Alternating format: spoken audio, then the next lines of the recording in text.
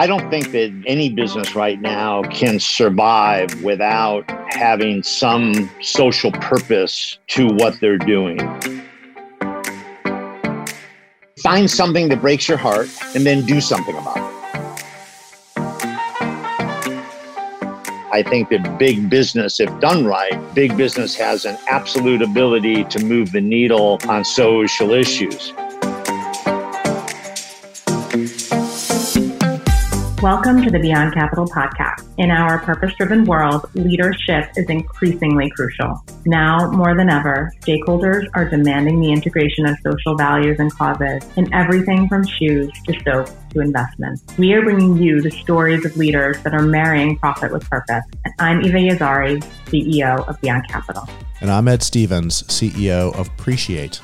And this is the Beyond Capital podcast. Today's guest is Dennis Barsema. Dennis is a founding investor at Impact Engine and the chairman of Northern Illinois University. He is a former Fortune 500 CEO, leading several companies in the telecommunications and technology space. He has also been a director at many nonprofits and organizations, including Carpenter's Place, Opportunity International, Collaborative Group, and several microfinance organizations.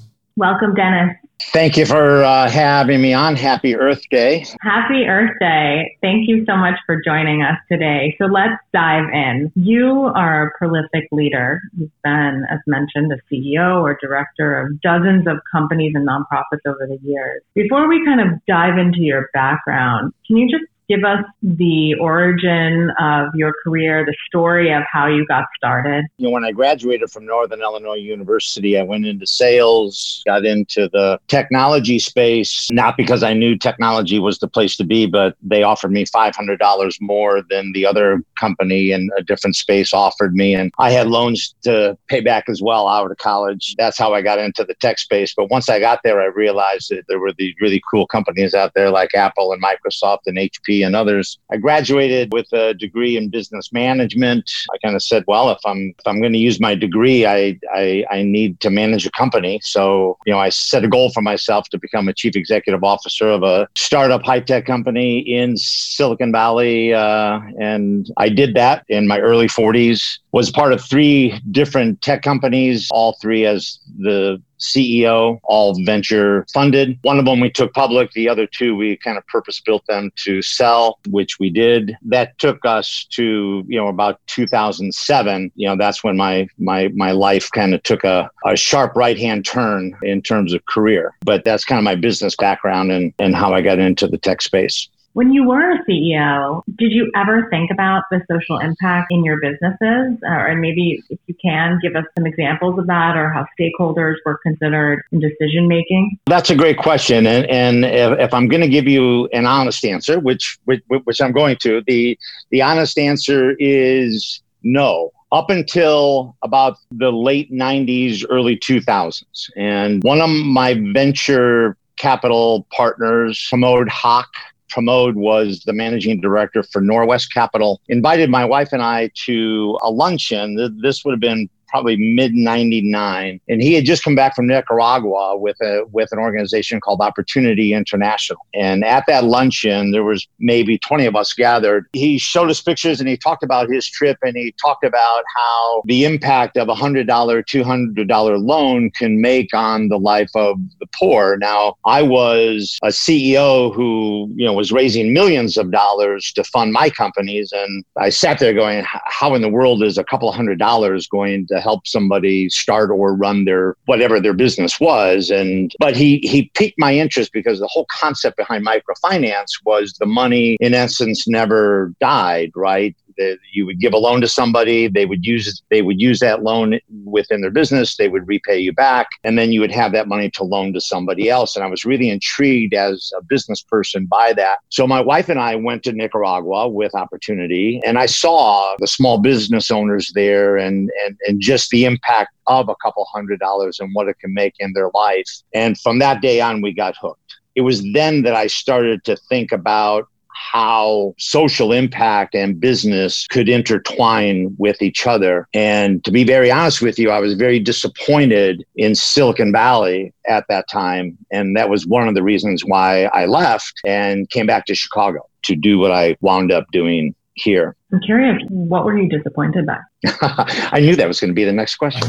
There were two things. I won't name names and I won't name the companies, but one of the companies that I had, I went to the board and we were being very successful. And I suggested to a board of venture capitalists that we take a percentage of our profits, put them into a foundation and use that money for the local community there in San Jose to do good things within our local community. I had that idea shot down really fast. The venture world was just not ready to listen to taking profits and using them for social good. No, we take our profits and we give them back to our shareholders. And so that was the first marker. The second marker was about 5 years later. So this would have been about 2005 or 2006. I was actually in the offices of another venture capital firm as an entrepreneur, helping out some of their companies, and they funded one of the companies that I was running. And I sat with the partners and I said, wouldn't it be cool if on your next fund that you're going to raise, and they were raising hundreds of millions of dollars in venture money. I said, what if you went to your partners and you said, we're going to take a small percentage, 5% of the $500 million that we're going to raise, and we're going to take that money and we're going to invest in socially responsible for-profit businesses or social for-profit businesses. And they shot that down. Their comment to me was, people invest in us because they want to make money. They don't want us dictating what social causes they're going to support. And, I looked at that and I just thought that was wrong. And so it was at that moment that I kind of said, okay, I need to go do something different, because I had just turned 50. And I was at that point in my life where I was looking for purpose. And I had read a book called Halftime by Bob Buford. And that book, the subtitle of Halftime was Going from Success to Significance. And that's kind of where I felt I was at that point. I had had success from a business standpoint, but I didn't feel like I had significance and that I was doing something to make the world a better place. And at that moment, now I will say Silicon Valley has changed over the last 15 years, but at that moment in the mid 2000s, I didn't feel that Silicon Valley was the place where I could find my purpose. And that's why I wound up leaving. And you mentioned the time in which you were going to find your purpose. Do you think that time for young executives now has changed? Do you think that it comes maybe even earlier in their careers? Oh, without a doubt. I look at my own son as an example. My youngest son, Jason, he has a financial technology company called Halo Investing, haloinvesting.com. And they are a for-profit business in the fintech space, but their motto is impact before profits. In working with the students that I work with at Northern Illinois University in the social entrepreneurship program, which is a program that I left Silicon Valley to go back to Chicago, back to NIU to help create and start, I kind of had two choices. I could have either gone and done my own social business, which in a way I did, but I did it with my brother, who actually kind of became the elbow grease for that business. But he and I did a non-for-profit that became a for-profit together. But I felt that the best way to find my purpose was to, as I say, spread the pixie dust and go teach social entrepreneurship. Go teach business students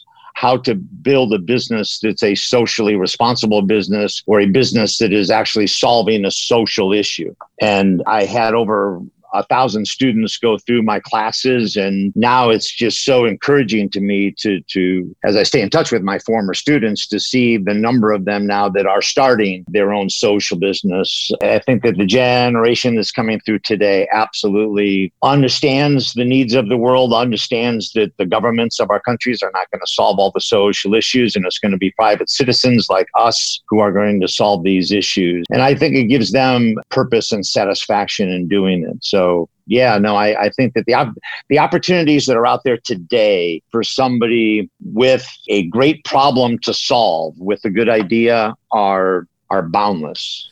So I have a question for you around this, diving a little bit deeper into teaching. I can see how a socially motivated, young adult would be interested in, learning about social entrepreneurship, all the angles of it, and then decides to go ahead and start a company.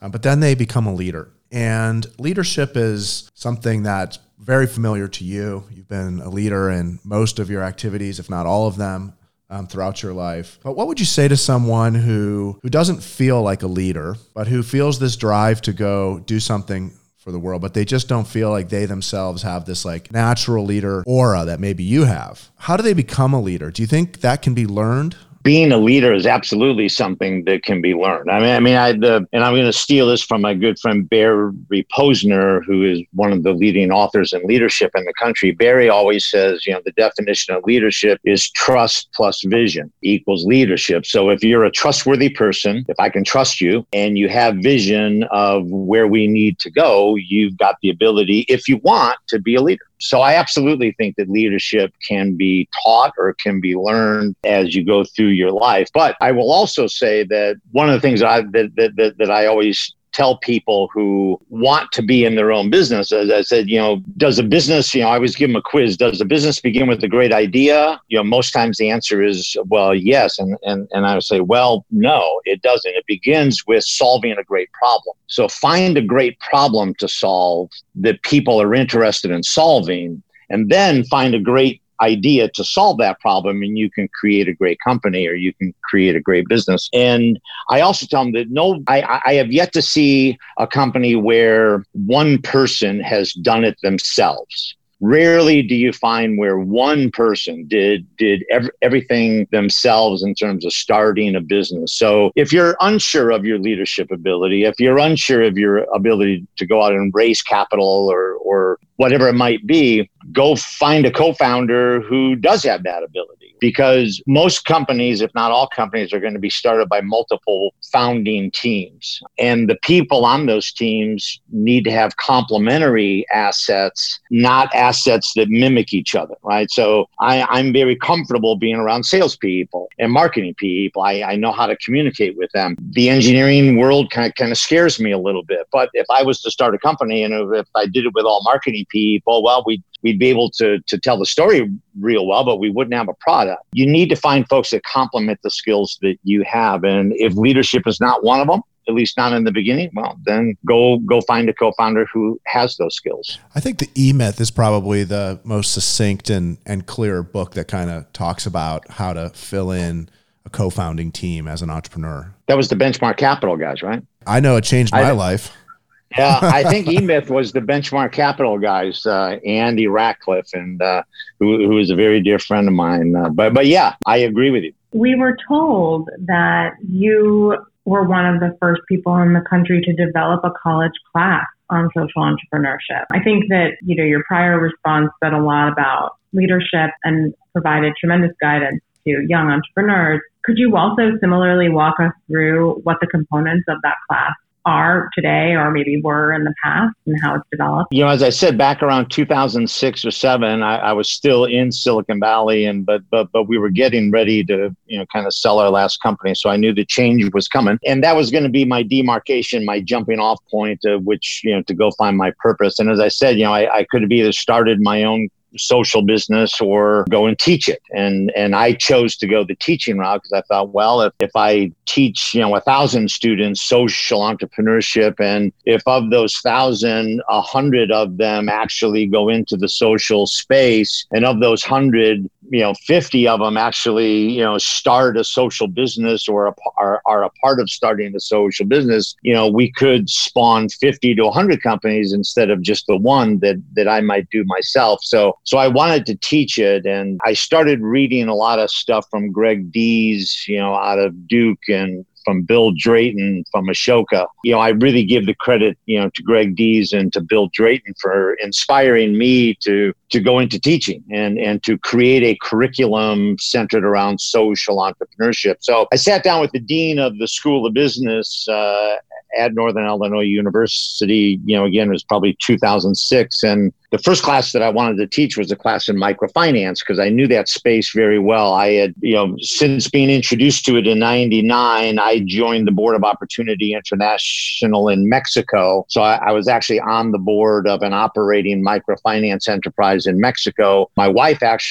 Stacy, joined the national board for opportunity here in Chicago. So I had a lot of experience in the microfinance space. And I thought students would really benefit from a study abroad trip where they could go, actually, let's learn about microfinance, for 13 weeks of a 15-week semester. And then around the 14th or 15th week, let's take the class to Mexico and let's go visit the small business owners who were taking micro loans so they could actually see now microfinance at work or micro loans at work. And so that's what we did. We taught that first class in the fall of 2007. I developed the curriculum with the help of Opportunity International. We limited the class to 10 students because it was that's all I could take on a study abroad trip. Sometimes those trips are like herding cats and such. So, 10 students was the most that I wanted to take. Great success. The students loved the class. Went back to the dean and I said, okay, so that was successful. How about allowing me to teach an introductory class to social entrepreneurship? And, her first question was, well, what's social entrepreneurship? Because it was such a new field of study back in the mid 2000s. And I said, well, it's taking the principles and practices of business as we know them today, but applying them to solving a social issue. So we agreed to keep talking. And, she called me back after about a month and she said, I just came from a dean's conference in Atlanta. They had a whole breakout session on that and how that was a coming field of study and interest to the generations coming through. So why don't you put together a syllabus and let's see what it looks like. So I did. And in the fall of 2008, I taught my first class in social entrepreneurship. A funny story is I had 11 students who signed up for the class. The very first day of class, I asked them, I said, so who knows what social entrepreneurship is? And all 11 raised their hand. I thought, well, that's pretty impressive because this is a new field of study. So I said, well, so give me your definition of what social entrepreneurship is. And they all said, well, it's entrepreneurship in social networking. They all thought that they were there to learn how to build the next Facebook, right? And so when I explained to them what it was, it's taking business practices and principles and applying them to addressing a social issue. 3 of them immediately dropped the class that afternoon, but 8 students and I had a wonderful semester. The last social entrepreneurship class I taught was 2017 spring. And I had 96 students in that class. And it still today has become a very popular subject at the university and the College of Business. And now students can minor in social entrepreneurship and they can actually major, they can take an emphasis within the entrepreneurship major. They can take an emphasis in social entrepreneurship. And it's a wildly successful program. That is awesome how many young adults and students that you have inspired to get involved in social entrepreneurship and learn about it. What I'm interested to ask is a bit of a twist on that. When you're so inspirational, and you've done so many interesting things like you have, how do you inspire people who aren't subscribing for the class, but let's say you just bump into them casually at a cocktail party and they ask you what you do and you say, oh, I'm teaching social entrepreneurship and I'm involved in all these nonprofits. And, how do you bring them in without making them feel badly or disenfranchising them? There's sort of that holier than thou that can very quickly materialize. And I would love some tips from you for me and for the audience, people who are trying to do the right thing. How do you bring people along without seeming too sanctimonious about it? Yeah, no, that's a great question. I just always tell folks, look, we weren't put on this earth to earn, just to earn a paycheck. A paycheck's important. We need cash in our lives to pay for our food, our housing, our clothing, our education. But real happiness comes from purpose. It doesn't come from a paycheck. I've been very blessed, to cash some nice paychecks in my life. And I put the money in the bank and it's like, okay, well, that was nice. Now what? Right. And I have relative confidence that when I go to an ATM, I'm going to get money out. But but that's about it. I still squeeze every last bit of the toothpaste out of the toothpaste tube. And I mean, it didn't change me as a person, but it didn't fill me up. It didn't make me happy. And so what I have found in my life, and what I tell, young or old, is to say that, find your purpose in life, and whatever path that's going to be for you, find the path that's right for you, because it's going to be different for everybody. Your purpose, Ed, is going to be different than my purpose. And then, I'm always asked, well, how do I know when I found my purpose? And I said, well, for me, and what I always told my students and tell everybody today is I would say, find something that breaks your heart and then do something about it. And that could be become a social entrepreneur, work for a social business, work for a socially responsible business, or be a volunteer or a donor, right? The fifth thing is to do nothing. And I would say, I'm taking the fifth option away from you. You can't do nothing in your life, right? So you need to do one of the first four. But, it's the difference between sympathy and empathy, right? We're going to find so many things in our life that we can have sympathy for, but we can walk past it and move on to the rest of our life. I'll pray for you. I will have sympathy for you and so forth, but I'm going to keep walking and I'm going to keep moving on in my life. Good luck. And then there's going to be that thing. And like I said, it's going to be different for all of us. You're going to see something that you can't walk past. You're going to see something that you say, I've got to go do something to fix that problem, or at least to be a part of the solution of that problem. And that's when you have empathy, right? That's when I have empathy for what you're going through, and I'm going to walk next to you. I'm going to walk next to you, and I'm going to do my very best to improve or to fix or to solve whatever is going on to that created the situation that you're in. What broke my wife's heart and what she gets involved in is different than what breaks my heart and what I tend to get involved in. Now, we support each other. Clearly, we support each other. Just find that thing that breaks your heart and then go do something about it. Excellent advice and really well put. Before we turn to Impact Engine and learning more about what inspired you to help found that company and fund, I would love to learn a little bit more about what your morning routine looks like. You mentioned before we got on to record that you were working out. That seems to be a part of your routine, but somebody as successful as you, we want to know the secrets of what gets you up in the morning ready to lead. Coffee, tea, or caffeine free?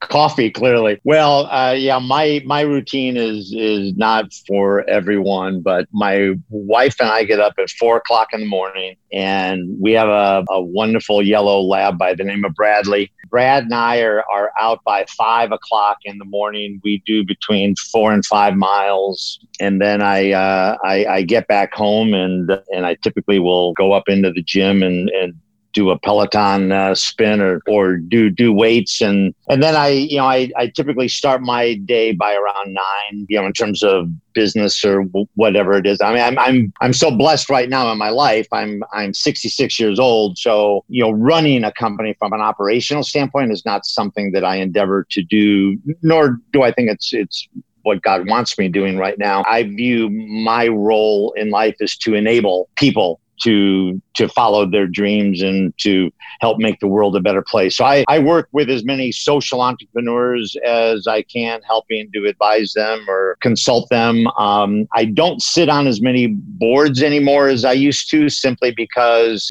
from a travel standpoint, I don't like doing board calls via telephone. I think you miss a lot. I like to be there in person. So the only boards I really, board positions I take right now are ones that are local to me, where I can, drive to the board meetings and such. But, I spend most of my day working with people trying to make the world a better place. As you mentioned at the beginning in your introduction, I'm the chairman of the board of trustees at Northern Illinois University. We're a university of 18,000 students. Up until about 45 days ago, the world was pretty calm and we were working on a bunch of fun things. And in the last 45 days, we've had our priorities shifted from a university standpoint, but we have a tremendous leadership team there. Dr. Lisa Freeman is the president of our university, and she and I work very closely together, guiding us through this COVID issue that we are all faced with, or crisis that we're all faced with. So yeah, that's kind of how I spend my day.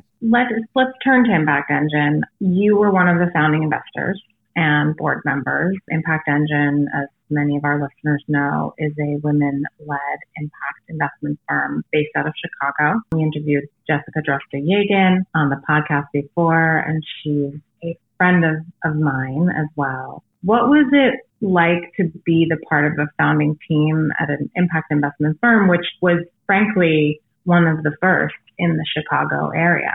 Yeah, no, it was exciting. So Impact Engine, I got involved there through Linda Dara. So Linda, at that time, was actually one of the leaders in the entrepreneurship program at the University of Chicago. She now moved over to Northwestern, but her and another professor at Northwestern, Jamie Jones, had come up with the original idea for Impact Engine, and I had breakfast with Linda one day, and then I met Jamie, and their vision was the same as my vision. I actually was working a similar vision with another person in Chicago. She went on to do something different, and I thought, well, this is great. I can help to move the vision of having a forum or having an impact fund, by which to fund social businesses, for-profit social businesses, working with Linda and Jamie. They asked if I would want to be a part of that. And of course I said yes. So I was one of the founding board members along with Tasha Seitz, who is,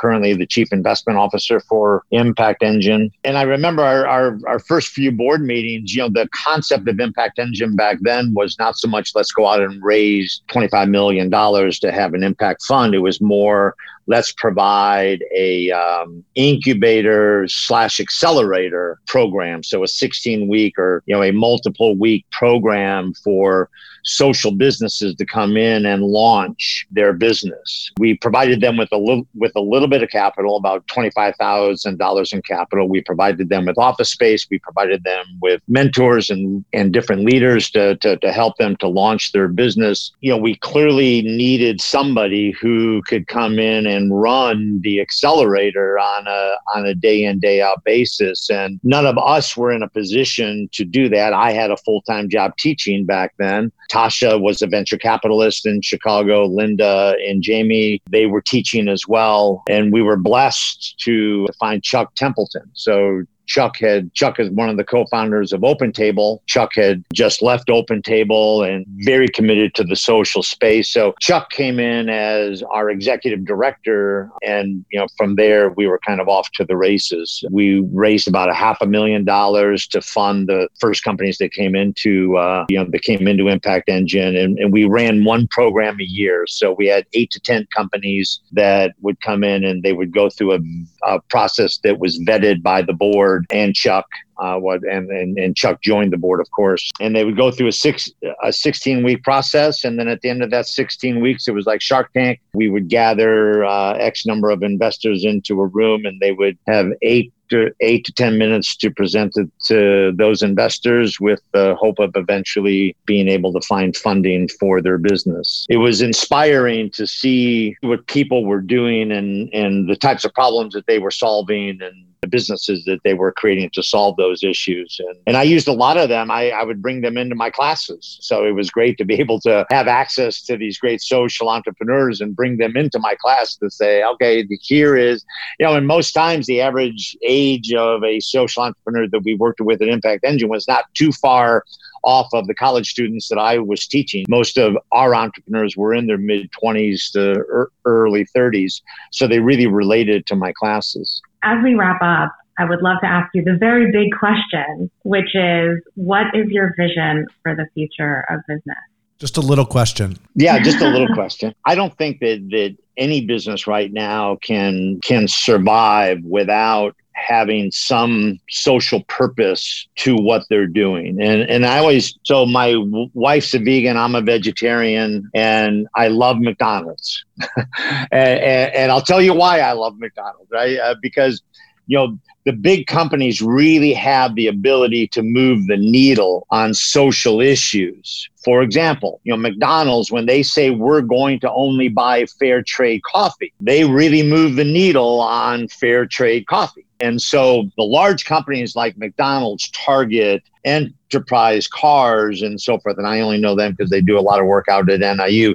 Discover Card, they are finding their social purpose. Starbucks, they're finding their social purpose so they can use their global clout from a buying standpoint and from a market presence standpoint to really advance social issues and to really help alleviate social issues. So don't ignore the big businesses and say, well, they're just out there, to make money. No, that's not the case at all. I think that big business, if done right, big business has an absolute ability to move the needle on social issues. I think where the small businesses come in and the entrepreneurs come in for social change is to get on the ground in the areas where this change needs to happen. So to get onto the ground in the United States or in India or in Africa or South America, and actually start working with the people that we're trying to lift from whatever social issue we're trying to lift them from. They are kind of, become the foot soldiers, if you will, of social change. We need, the big companies coming from the top down with the marketing cloud and the financial clout that they have to really move the needle on things, as I mentioned, like with Fair Trade Coffee and other things. And then, we need the entrepreneurs coming from the ground up, on the ground, working with the people who are affected by this social change. And together from the top down and the bottom up, we can really affect social change and make this world a better place. So I believe that there's a need for both.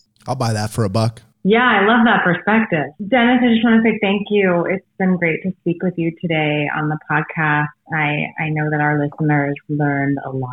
Thank you so much for sharing your wisdom with us. Well, hey, it's been my pleasure. Thank you, Ed and Eva, for having me. To all of those, to the two of you and all those out there, be safe.